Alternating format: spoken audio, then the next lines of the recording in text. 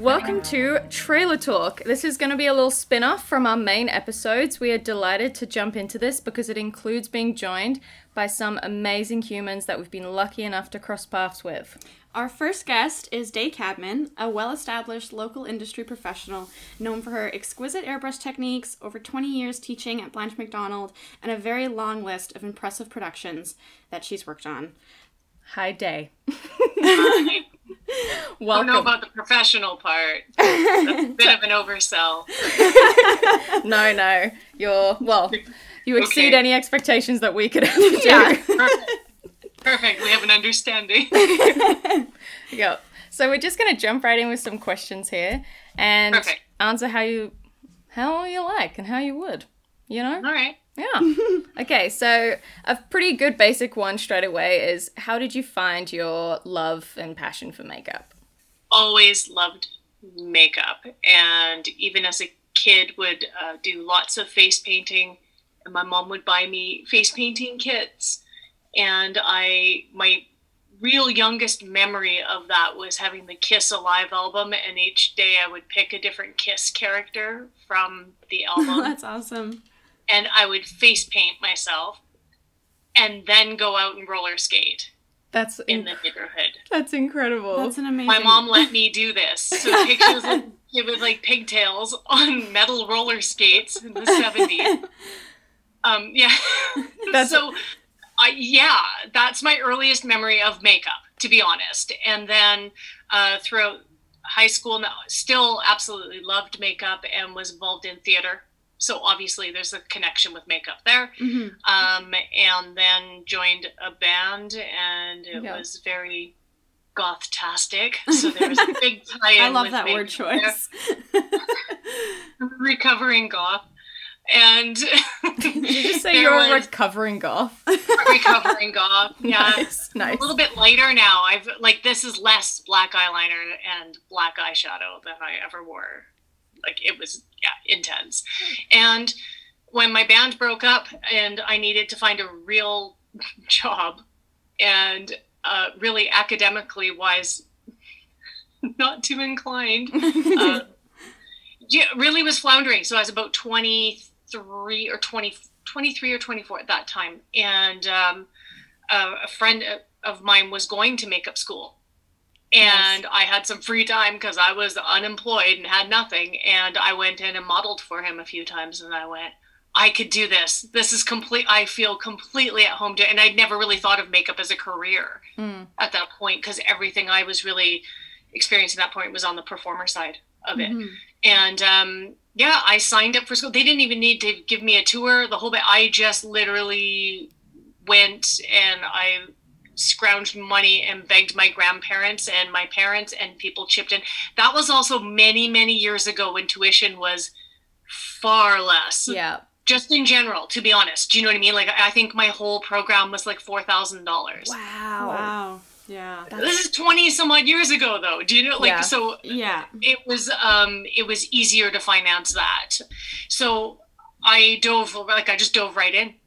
That's amazing. And that's how I ended up kind of falling into makeup. That's a really great reply. It just sounds like your whole life was a natural progression to this career path and lifestyle. It was embedded in you from such an early age of interest.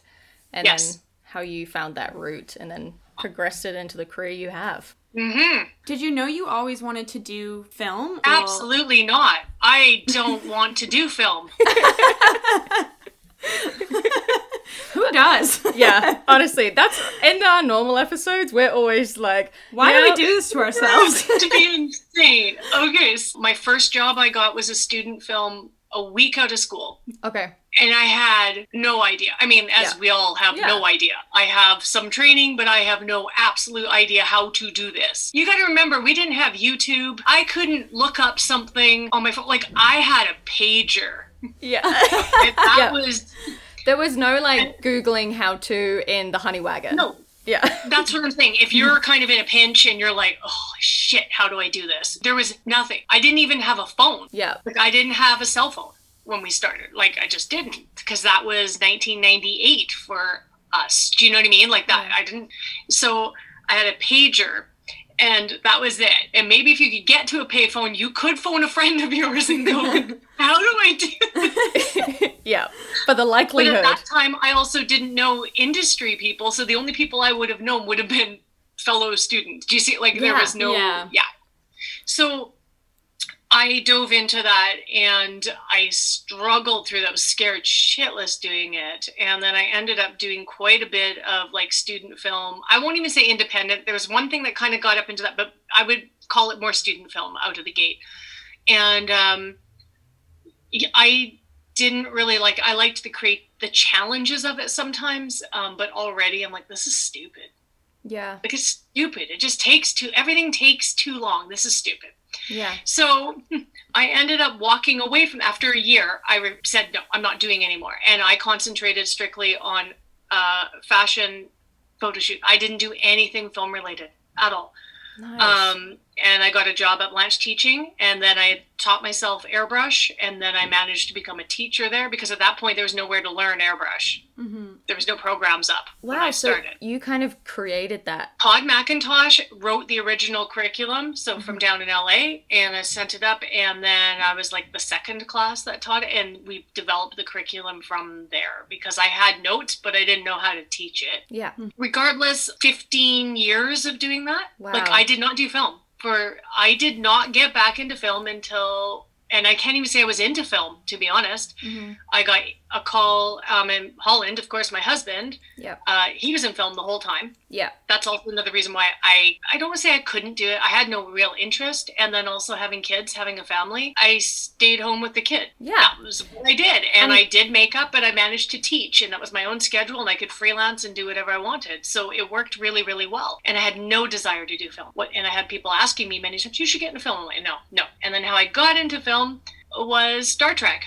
Yeah. Nice. And that's what I thought. And actually, our first episode of season 2 is about Star Trek Beyond. Mm-hmm. Yeah. And that was like a huge incentive as why we wanted to interview, obviously, because we really like you as a human being and you're a fantastic person to talk to. But also that was my understanding that it was because Holland was working on it and they needed more painters and airbrushes. So I'd never painted a prosthetic in my life. Whoa. I had never... I just can't even imagine being in the shop. They're like, okay, here you go. You're like, okay. I almost threw up 3 times on the first day. I believe you. Because I walked in and there's all these people, like the top of the top. Yeah. And I felt like, you want to talk about imposter syndrome, do you know what I mean? Like, I had no business being there. Like, I mean, I did. If you look at it in the big picture, they needed me. They needed a skill set of painting. But my God, I walked in there and I'm like, I can't be here. And I meet Joel Harlow on the very first day. They call me in and they line everybody up. They're like, we're going to need everybody to step up the quality and everyone's going to be, I'm like, I've never even painted a fucking prosthetic. I can't be here. Like, I can't do this. But how I got hired, to be honest, was that Holland was honest, because they said, do you know anybody? Because by that time, everybody in Vancouver was already working on Star Trek. Yeah. If not their regular show, right? Mm-hmm. Like, they tapped everything out. And they just said, we need painters and airbrush people. And Holland said, my wife paints, but she's never done this style, but she can paint. And they're like, can she learn? Can she take direction? He said, absolutely. Mm-hmm. He goes, can she handle the stress? Mm-hmm. And he goes, I don't know. I think so. And they're like, well, we've got nothing to lose. Bring her in. And literally, I got the call when I was at Nestor's. I was grocery shopping, and Holland said, can you get to the studio right now? And I'm like, I'm in the grocery store. Yeah. And I said, when? And he goes, now. And I'm like, okay. And I walked in and they said, how much do you want? And I totally lowballed myself. Why? Because I probably could have I did okay for myself, but I could have done a lot better. But also, I have no fucking experience. I was like $5. I don't know. Like, what? But that's like, yeah, just like showing that how you just coming in, you're like, I'm just okay, let me try. And also, I think it reflects that you were just truly in it for the experience. And I feel like a lot of your background of career is that you do it for the love and the passion. You're absolutely. You're not like, absolutely. Where can I get the biggest paycheck? Yeah, I have no interest in that. Yeah. And so when I went in there, that changed my entire life. it changed the entire trajectory of my career, because they all knew that I was just doing the best I could. And I actually did pretty good, because I had, again, my husband bailed me out many times. He'd walk over to me because I'd be just sitting there staring at the very first thing I painted. I asked them, they lined up 2 things and they go, just recreate this. And I'm like, okay. There's one that already been painted by like a phenomenal painter. Yeah. And I have the bare silicone thing, like just sitting there. And I'm like, okay. And then I said, just out of curiosity, I don't even get a practice, right? The full cowl, it's sitting there. And I said, just out of curiosity, how much is this worth? And they go, about $8,000. And I went, no pressure though. No pressure. I think that one was actually about 12, but it was about 12 grand. And I'm like, oh, and that's when I went into the bathroom again. And I was like, oh, can't go out there. You're like, I was grocery shopping 2 hours ago. How did I get here? I can't go out there. And I almost quit the first day, like when I got home, because I was in tears. Yeah. And not because anybody put any pressure on me, but like, I'm in way over my head, right? Like and Holland said, you can quit if you want. Of course you can. And he goes, but I also think you might regret it for the rest of your life if you just quit it because you were scared.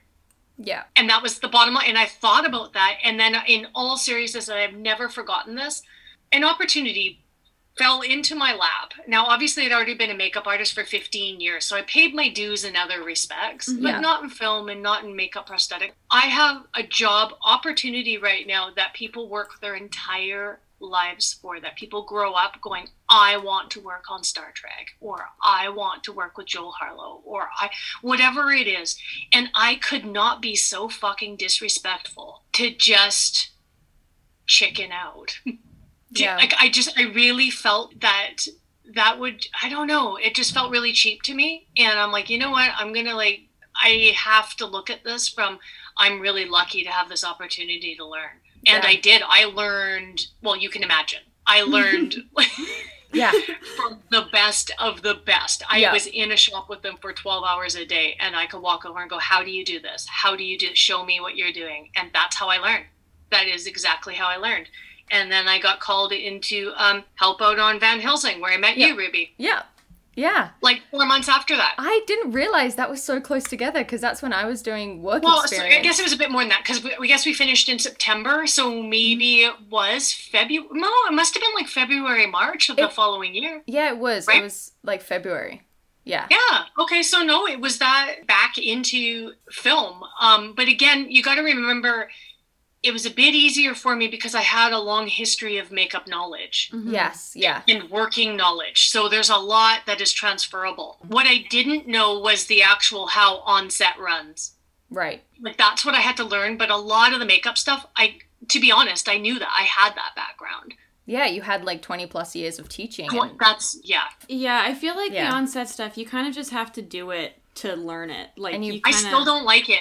You pick it up. It's the least favorite part of my job is on set. Going to set. I hate it. If I could just stay in the trailer, bang out makeups, and then fix them when they come in and send them back, I would be happy. If I just had to paint, if you kept sending me 10 people a day to work on, and I never had to go to set, that'd be my dream job. That would be your choice. But I can see that, because I feel like you are such a... Like, it's all about the art and the creative process and the emotion behind it and, like, the story. And so much is drawn from that. And I think that's great that to be a teacher and to influence your students to move forward with their makeup with that purpose. I try. I also try to teach them to not be precious about their makeups. Like, I'm not precious about my makeups. I will do something and then it's over and it's fine. Yeah. And we change it, or something happens to it, or it gets destroyed. So, like, I'm not precious about it. Yeah. And I'll just wash it off, or I'll dump something. I will literally take a makeup that I think is perfect in class, or as close as I can work it. Mm-hmm. And I'm like, what do we do if we just take black eyeliner and just draw a line across someone's face? And people are mortified. And I'm like, just don't be precious about this. Yeah. I truly, it's not permanent art. It is meant to be, it's in the moment. That's how I view makeup. It is in the moment. So I'm not that precious about it. You want to take a fire hose to it and get a cool shot out of it? Fine. I don't want to reset it afterwards, which is what I don't like about set. But if you want to, do you know what I mean? Or pull something over their face, or do something like, I don't care, just get the shot. Yeah. And make it look cool and make it something. Like, as I stated today, perfection does not interest me at all. That's a really good motive even I'm feeling like to move forward with when creating a makeup now. Like, even just having that, like, it's not precious. This is like not permanent art. Yeah, just I think do it. it's so easy to get like so caught up in it when you're doing it, and then it's not looking like you want it and to. You're micro-focusing. Yeah, and you're just like, because you're not stepping back and looking at the whole thing, you're sucked into the detail where you're having problems with that liner, and then you got that and you're working that liner and you're like, good. Well, it doesn't matter if you don't have the contour banged out enough to show up. I don't care if your liner's good, if the structure of the rest of the makeup isn't there. Details is important, but I also think just stepping back and looking at the overall thing. And if you can do it with a Q-tip and a sponge and you smudge that thing out and it looks awesome, then that's what you do to the makeup. You don't have to use your $60 brush. I have like some of my favorite $60 brushes. But I also know, Ruby, you've seen me do some of my work where I'll deconstruct things. I do not care. Yeah. And that's why I get called to do those witchy, gothy, blown out, edgy kind of makeups, because I will literally take my hands and just like smear it all over and drag stuff down the face. And everyone's trying to do it with a brush. And I look over, I'm like, get rid of your brush and just smear the shit out of that. Yeah. Don't paint on dirt with a brush.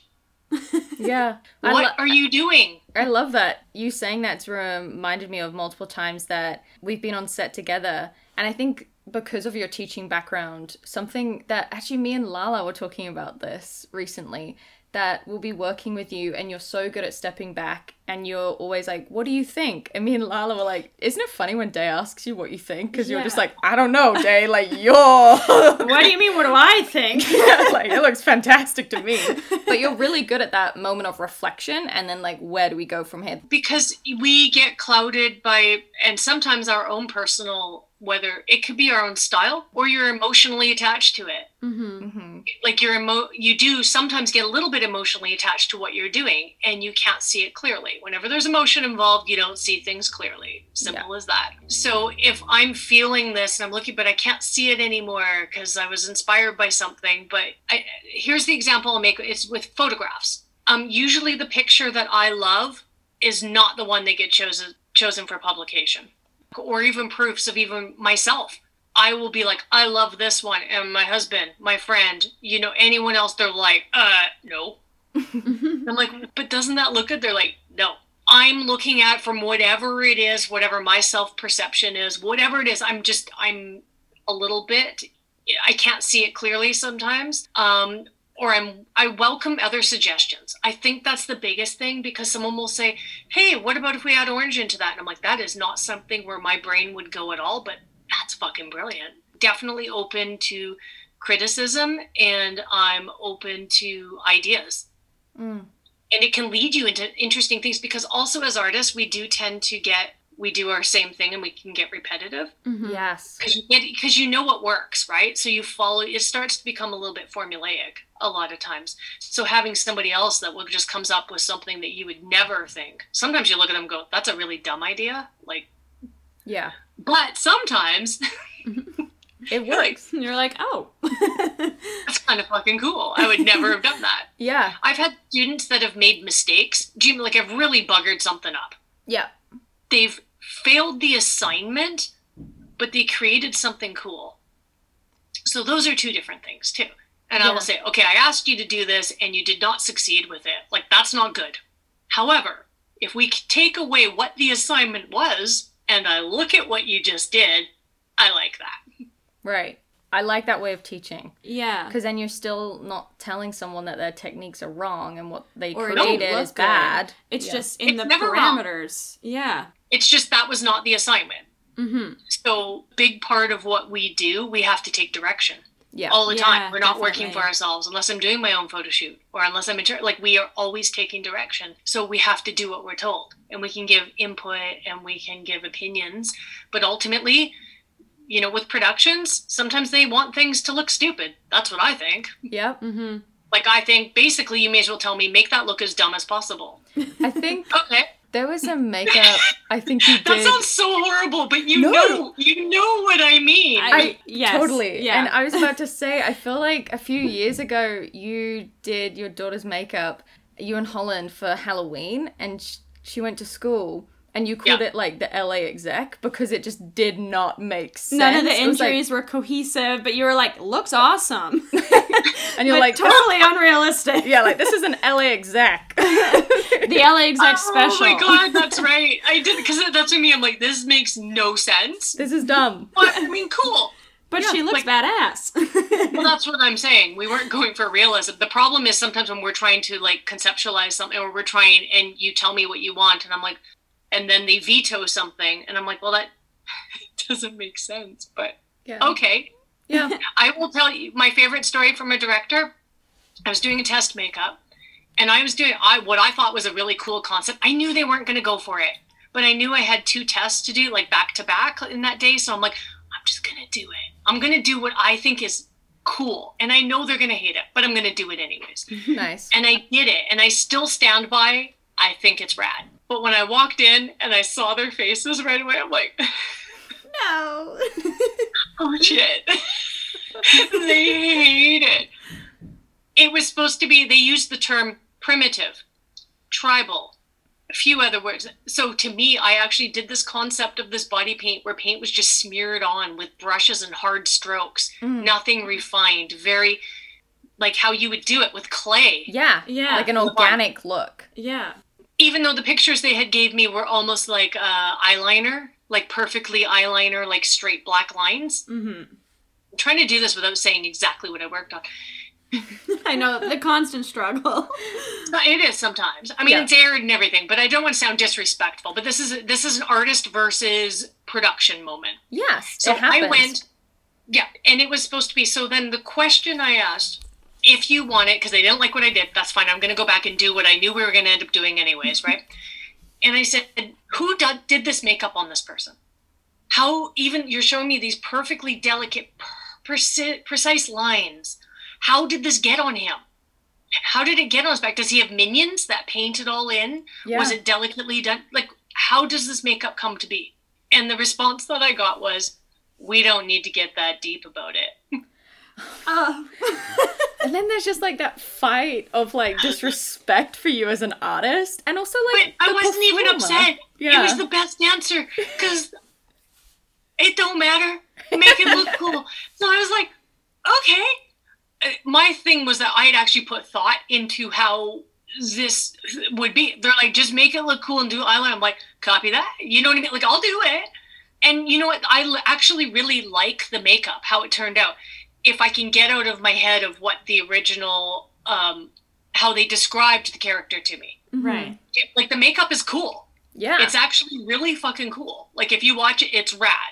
But based on me brainstorming, actually thinking about how would this, like, yeah, no.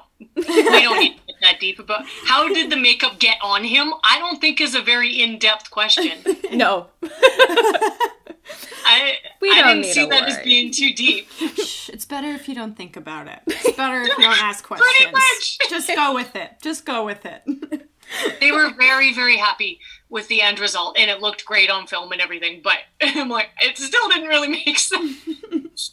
But good for you for going for it, first of all, and then being I had to. All right. I honestly, because there's got to be one time where you do the thing that you think they're going to say no to, and then they get in front of them, and they're like, oh, this is actually pretty cool. And you're like, I know. I told you. You know what? The best experiences have been if they really give parameters and then really let you run. That I found for me, that's when we've produced the best work. It's when you're micromanaged a little bit too much, or you get 4 or 5 people giving the opinions. That becomes difficult. The best work I've done, but see, now this sounds arrogant, and I'm not sure if it is or if it's just, if you just give me an assignment and let me go, I will actually come to you and go, do you want to go this route or this route? And then they give me that, and I will abide by all of that. But if you just let me do my job, I can usually do it pretty good. I don't think that sounds arrogant. I think that sounds very correct and is reflected in a lot of your work. You know what I mean, though, too, right? Yeah, absolutely. Definitely. Because at the end of the day, we're all artists. We're all painters. We're all doing our own thing. Yeah. Like, we can be commissioned for something. We can be creating something. But why we're there and why we're employed is because they want our mind to kind of run with that and create that vision. Yeah, and at the end of the day, you know what you're doing. Beyond makeup, how else do you like to express yourself creatively? Because you seem like such a creative person. So when you're not doing makeup, how do you find outlets for that? For a long time, that's kind of all I did. And then when the kids were younger, that was a lot harder. It just was. Now that all the kids are kind of grown, well, our youngest is 14. So what I mean by grown up is like, she can make her own dinner, right? Yes. Yeah. I can go out and work. I have a lot more freedom now.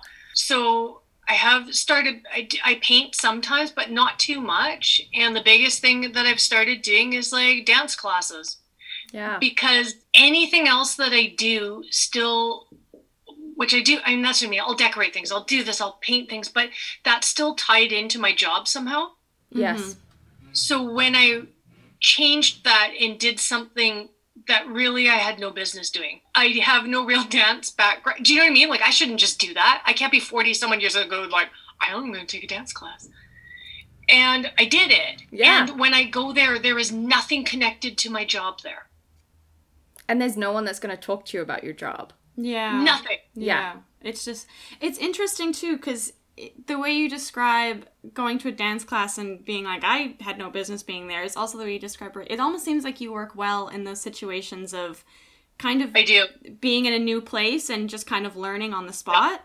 You know what? That's interesting. You should say that. I hadn't really thought of that. But I do try to challenge myself. And over the years, because I got very complacent for a long time. And again, part of that was just life, kids, family, everything. So normally, I guess they say you should just go out and you should do things when you're 20 and this, that, the other thing. It's like, yeah, but it depends where your life is. And I did do that for a portion. And then I buckled down and worked. Do you know what I mean? And then got married, kids, the whole bit. And now as I head towards 50, it's kind of like I can really do whatever the hell I want to do. Yeah. Like, I can really... I think that especially on your social media, you really, and in like, I mean, I haven't seen you because of the pandemic, but you do promote that. It's like, yeah, let's take the age out of it. Just go and fucking do it. Yeah. Just do it, because here's the thing. Well, I guess we could get a little bit, it just depends. It's hard because when I say dance, let's just say what it is. Okay. So I got into burlesque. Yeah. That's fucking rad. So, and the reason why I think this is so important, what's the most mortifying, embarrassing thing in your dreams and everything else that we've talked about our entire life? Being naked in public. Yeah. Right? Yeah. That's the most mortifying, horrifying thing you could possibly do. So at 46 years old, I decided that I should do that. And I cried. When I first, and it was leading up towards a group show and I'm like, I can't do this. Same thing like Star Trek though. Do you see the same thing? The thing that has caused me the most like turmoil in the beginning stages of it, the thing that I'm like, I can't do this. I shouldn't be here. Right. And if I can get through that, it usually turns out to be one of the best experiences of my life. And I did that, and I'm like, no one wants to see, because I'm not perfect. I'm the furthest thing from it in regards to maybe an ideal or anything else. And I'm like, I'm just a mom, and I'm going to get up there, and everyone in the class is like 20 years younger than me. That's fine too. And I got up on that stage, and when I first signed up, I didn't know there was a performance. That's what you also need to know. And then when I found out it was a performance, I just assumed that it was going to be in the dance studio for like friends and family. Come to find out, it's at the Rio, which is like 400-seat venue. That's where I cried, because I'm like, I can't do this. And my friends came out, and I did it, and the world didn't end. And I'm being a little bit dramatic about that, but what's the worst thing that could happen? Well, I did it. And you're still here. And in fact, my friends were happy for me. And when I saw them the next day, I had high fives and everyone was like, that's rad! And it was a very freeing thing. You just learn that it just doesn't matter. Like all the hang-ups that you have about everything, it doesn't really matter. I'm not saying I don't have bad days about maybe from self-confidence and that. I still don't think I'm anywhere near perfect. If that makes sense, like I don't have that kind of real cockiness or anything like that. But what I'm saying is that you just get over it, and at the end of it, it doesn't really matter. Yeah, really. It doesn't matter. We're just like little specks of dust floating through the universe, and let's just go for it. And if you can cover yourself in glitter and bedazzled and make people laugh or make people, do you know what I mean? Like have a good time and that's something that I found with burlesque that was really interesting, as opposed to just strip joints. Yeah. Nothing, again, no judgment on that, but it's a very different format. Yeah, they are. It's not transactional. Right? And I can't say it's more performance driven. That's not really a fair statement either, but it's it's non-transactional. That's the best way I can kind of put it. You can go on, you can do whatever you want. Yeah. You can do whatever you want in a strip club too, but ultimately you're trying to get paid. Yes. So the mindset's a bit different with it, right? And in burlesque, you can literally experiment any way that you want. And as I said, it's very freeing. And more importantly, I've literally seen all ages, genders, races, skin tones, body types. Like literally, if you go to like a bigger show, you will see someone that looks like you. Yeah. That's amazing. And so it has that kind of thing, like, you know what, maybe we shouldn't be so serious about this. Like, why? And that changed my attitude with a lot of things then too. Yeah, like, why am I putting that additional pressure on myself? Is that someone like me couldn't be on stage? Because burlesque, that's exactly it. Burlesque, like I haven't ever done burlesque, but that just seems to be the attitude that continually is imprinted within that form of dance. Yeah, it doesn't matter what you look like because you're a human and you you're can just do gonna it. have fun, and that's like really all it's about. That's that's what I decided to do as I went towards 50. Fuck yeah. I love that. That's awesome. So, I know you said that you don't really like working in film. What's absolutely fine, because I think that's how me and Buffy actually bonded. How we became good friends. But I was just wondering, what is a dream film, franchise, or character that you'd love to work on? I can't think of one. And what I mean by that is the best experiences I've had have been with the people I've worked with, the actors that I've worked with. It's not so much the makeup. A lot of times I think about how people made me feel. Yeah. I think about how much I laughed with people. If you think of Van Helsing, how much we laughed in that trailer. That's why people went back to that. Honestly, yeah. Craziness. For as crazy as it was, I mean, it was mayhem. Van Helsing was insane. 5 seasons of anything could happen. Oh my god, yeah. And there's the normal film, anything could happen. And then there's Van Helsing, anything could happen. There's a saying now that's just like, I don't know, it's Van Helsing. Yes. Just go with it.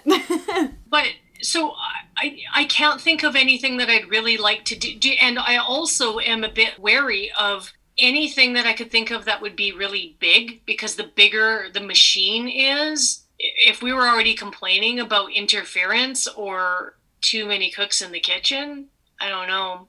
So I actually like some of my just little small, and they're not even small. I honestly think the things that I'm proud of are the people that I've worked with. That actually just counts more to me. And, you know, I'm kind of thinking we sound kind of negative about film, and I don't think that that's fair. I think there's different levels of how you want to work in film, and I just don't, and I refuse to give up my life for film. Yeah. And I still do well for myself, but it just means I don't take the sure thing. I don't make as much money, and I don't build up the resume the same way, and I'm not the head honcho, and that's fine with me. People are shocked when they're like, you want to come in second assist? I'm like, I don't care. I don't care. If we're doing cool makeups of these gothy witchy makeups in its background care, I'll do 100 background people. I don't care. I love that stuff. Yeah. And people are shocked by that sometimes. I'm like, I don't care. I'll go from being kind of quote, higher up. Do you know what I mean? And I'll be in the makeup effects trailer one day doing a main cast member.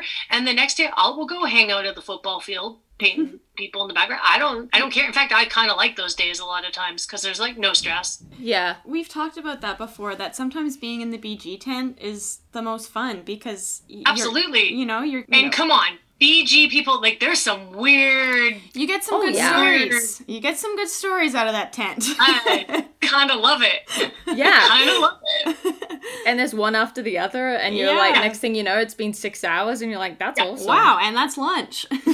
There's some odd ducks. I love them. Yeah. I fully embrace that. I'm like, tell me your story. We've got like 30 minutes. I know.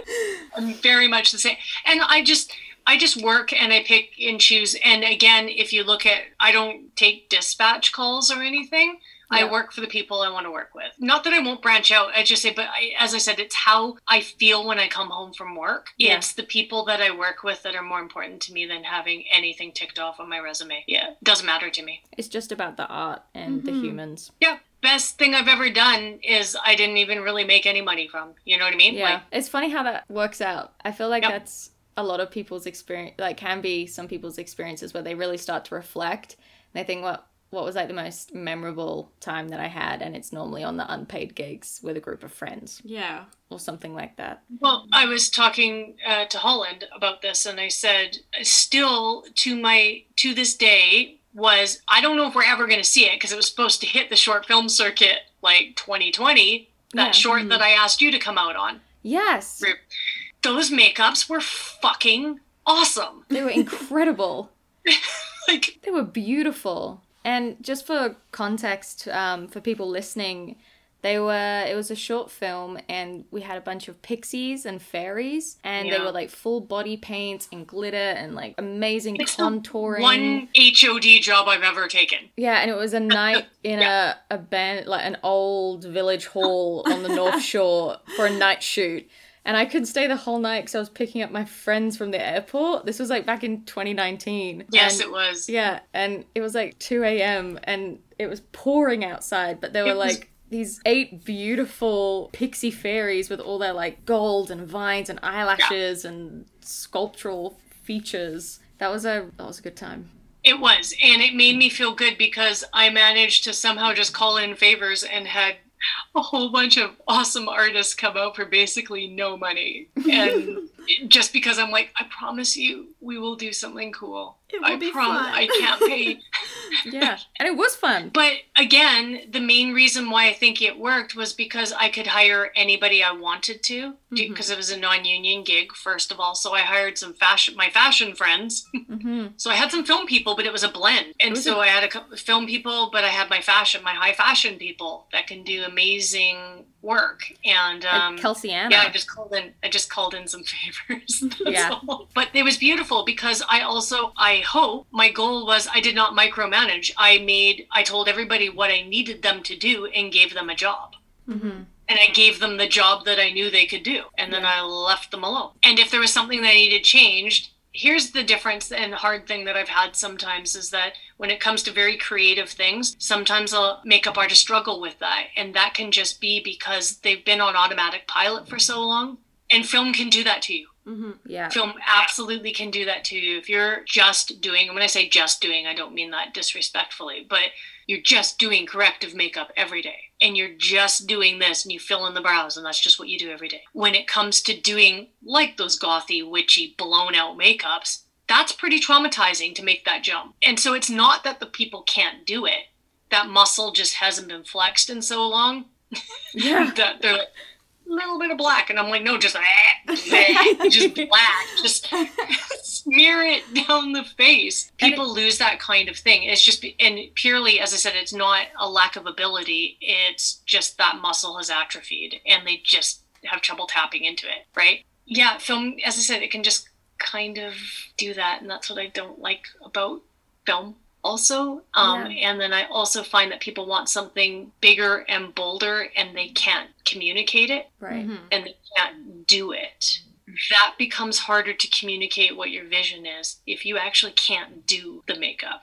Yeah. I'm treading very lightly here. I don't want to be disrespectful about it, but I understand. When I ask you to do something, if you're not doing it how I need it done, I'm going to come over and I'm going to grab the brush and I say, I need you to do this, and I'm going to show you, and then I'm going to hand you the brush and I'm going to let you do it. If you don't have that ability, then either one, you have to kind of let your vision go a little bit. What I mean by that is if you cannot communicate or do that makeup yourself, then you're going to have to like let that artist run. Yeah. Does that make sense? There's a different it thing, does. because you can't micromanage if you can't even do it yourself. No, and that's true, because it's never going to be perfect, and then you're just going to be really frustrated, but you can't be That's mad right. at someone because they can't That's right. look at the image in your brain.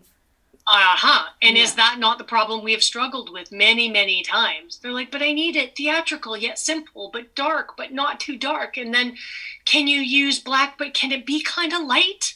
Yeah. This word salad. I have no idea what that is. Oh, here's another pet peeve if you want to talk about industry stuff. I don't think pulling reference pictures makes you a makeup designer. Fair. I'm just going to throw that out there and leave that. No, I actually really like the dramatic pause that followed, because I totally understand what you're saying. That term's been coming around a lot lately. People really put that tag on their resume now. And I find that, I don't know, I find that weird. I mean, we're all makeup designers. Unless you've built a chart for me and call me in and go, do this, then you've designed that makeup. If you just say, I kind of want something like this, can you do it? When I do that makeup, I'm the designer. Yeah. If there's not a chart for me, you didn't design it. Yeah. I don't know why I got my back up on that lately, but I did, because I saw other things again. I'm like, no, that's not how that works, but it seems to be how that's working now. Yeah. But no, I completely understand what you're saying and what you're coming from, and that literally does make sense. It's like someone being like, I really want to build this house, but I don't know how to do that, but I know I want this, and then an architect building it. Well, technically the architect has built That's right. it. You They don't designed say, the house. I was the architect on this house. No. No, exactly. No, you showed me some pictures.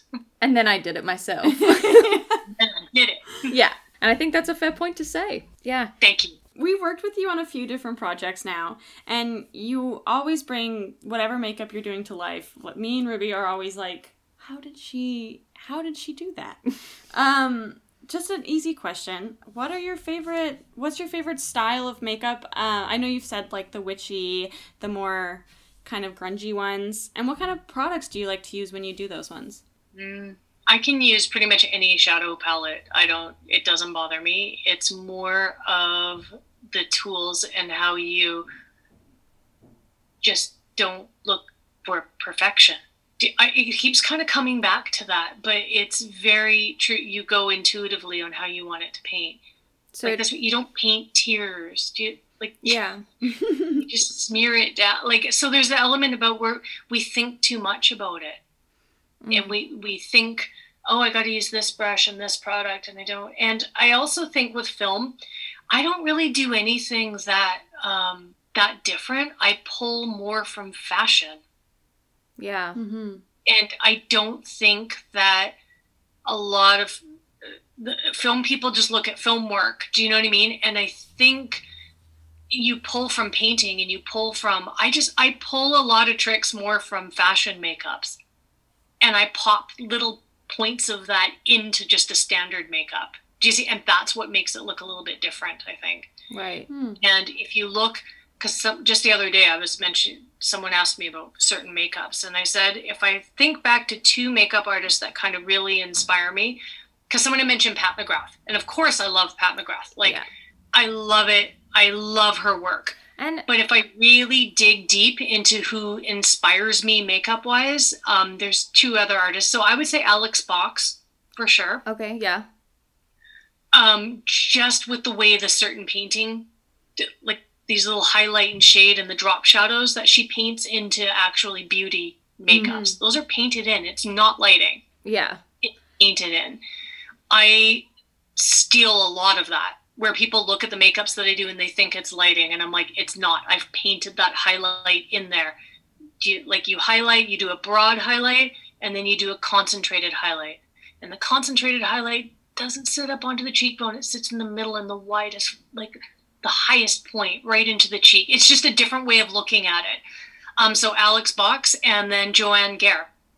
Joanne Gare is a makeup artist who I adore, and I would say probably hugely influential on me, and is incredibly versatile, and not many people know her name. You've seen her work, and she inspired me from a body painting point way back when she did the Demi Moore Vanity Fair cover. Demi Moore was in the painted on suit Yes. with the tut. Look it up. You guys are pretty young. You might not. No, I've seen that. I think I have too, actually, Yeah. It's iconic. It's an absolute, it was the first time full body paint on the cover of Vanity Fair. And that's Joanne Gare's work. And I highly recommend you look at people like that and pick out hers for her creativity. But again, she's incredibly versatile. That's what I really like about her. And she does all the swimsuit, the Sports Illustrated, the swimsuit body paints. Yeah. That's all of her work. Wow. Yeah, she's an incredible artist. That's crazy. Yeah, but go look at some of her beauty makeup too, because she worked with Madonna for quite a few years and created a lot of those iconic looks. So take a look though, honestly, like look at her work and look at that and you'll see exactly where I came from. Right. Amazing. That's really cool though, like to go on the same thread that Buffy was saying about like what products and what, like, how do you approach. I like that you were like, just give me any palette. This is what I pull from. These are the patterns and my inspiration. It doesn't matter the product. Like you can create from shittiest little palette at the dollar store, and you can have the $50 palette. You can create something with those. As long as I have a selection of, like water-based, almost like aqua color. I can use aqua color, or I can use Suva Hydroliner, or I can use the Mayron or the Paradise palette. I don't care. I need a water-based one. That can kind of drip and smudge and move. I need shadows. I don't care where they come from. I just need some shadows. And then I need some grease paints. That's like your three so bases. It can be a flash palette, or it can be, so as long as I have those three mediums, do you see, then it don't matter. Yeah. Need it. Also, I just want to jump on you saying Pat McGrath. She is about to, or just has, become a dame. And she's the first dame to ever be knighted by the Queen as a makeup artist. Yep. Wow. What's pretty incredible. That's pretty very cool. Because, like she's hugely influential. Yeah, like, it makes sense why she would be a dame. And it's about time that someone in the makeup or like artistic world that has brought so much should be respected for that. Yep. Well, it's pretty cool. I just thought I'd add in. Yeah. No, it's good. Yeah. I'm wearing Pat McGrath lipstick right now. Come on now. Yeah. And I don't see any transfer to that glass you're drinking out of. Yeah, on that note. Yeah. That's a good lipstick. Hell yeah. It's not going anywhere. Yeah. It better be. Yeah, honestly. I guess finally, to just wrap it up, I know you've touched on a lot of your moments in your career and on set, but do you have a favorite moment? Just something really special that's happened to you on set that you think about? No, it's the people again. Do you know what I mean? Like, I don't know. That one's a bit hard. There's so many different ones for different reasons. I can't think of one. I know it's awful. No, that's not awful at all. I can think of like my favorite experience with you. It was that would be good. I want to hear that. Yeah. One of my favorite times with you, Day, was when you asked me to come assist and we were doing a photo shoot. Oh, yes! At the corset shop. Yes, yeah, just off Main. And yeah, we were doing it in your kitchen, and then we went to the shop and we did some more, and we had like a couple of models. And then after, it was like really fun and a great day, and the photographer, Nina, was fantastic and the images looked great. But then it was after, like, everyone had left, and then we just, for the next hour, tried on corsets and were walking around in our underwear. And then there's, like, a photo of me, like, wearing this really beautiful vintage, like, cheetah ears and cheetah bra. That was an amazing vintage of, like, you can fit in it, because it was tiny. And I'm like, I can't fit in that. Ruby, like, you need to put that. You're like, no. And I'm like, no, you need to wear that. Yeah, but it was just fun to walk around in corsets with you after a day's work and be like, oh yeah, this looks amazing. Like, just tops off everything. Like, never would happen in any other professional setting, but was just so fun. That's what I said at the top of this show. I said, be careful with the word professional. You could end up. It's so funny. Anything could happen. Yeah, wearing a corset in the middle of Maine, posing in a door front with like red fluffy high heels and cat ears. Yeah, it was amazing. But that moment of, we created some cool images that day too. Yeah, it was good fun. There was really some beautiful, beautiful images with it.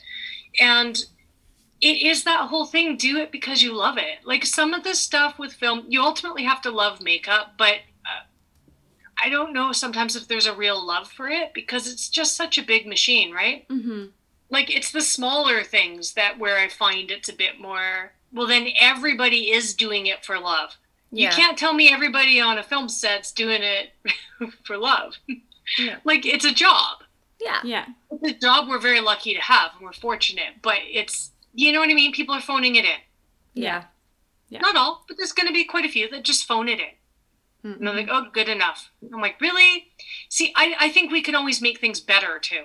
That's the thing. When I look at my own work, and that is also comes back when I ask you what you think of the makeup I just did. Yeah. Because it could be better, and maybe you have an idea. And just because I've been doing it longer than you doesn't mean you don't have good ideas. In fact, you probably have some better ideas because you might look at it differently. We get stuck in our own thing that we've been doing for years. So I just think people need to keep that completely open and get over your own ego. Yeah, that's all. Walk in the door with no ego and just see what happens. Definitely, yeah. I mean, because I have an ego, make no mistake, because it's there, because artists are like that too. Mm-hmm. Especially if you've been called in to do like a specific makeup, you're like, yeah, I feel good about this. This is awesome. Well, that's a little bit, a bit different too. But and it's a fine line, but I'm always very aware of it. And I'm always trying to make sure that, or if I get upset about something, I make sure, am I really upset about it, or is it ego? Because sometimes it's ego, and then I step back and go, okay, don't be snotty, but just checking get over yourself. Because, that can be an instinct that happens. And again, people who say that they don't do that, I'm like, you're lying. You're lying. And it's okay. Yeah. It's not. Just admit, okay, that was my ego getting in the way. Yeah, and then you move on. When you're able to do that, that's when you have the most fun working with the people you're working with. And because you're actually able to collaborate, and you're actually able to kind of come together as a team, and not just all these people butting heads because you want more, say in what happens or how it looks. And well, I've encountered that briefly again. There was something that happened, like a second assist kind of job, and I was actually working in the trailer, and then I was sent out to go do something, to go check on what's happening out there and jump in and get it done.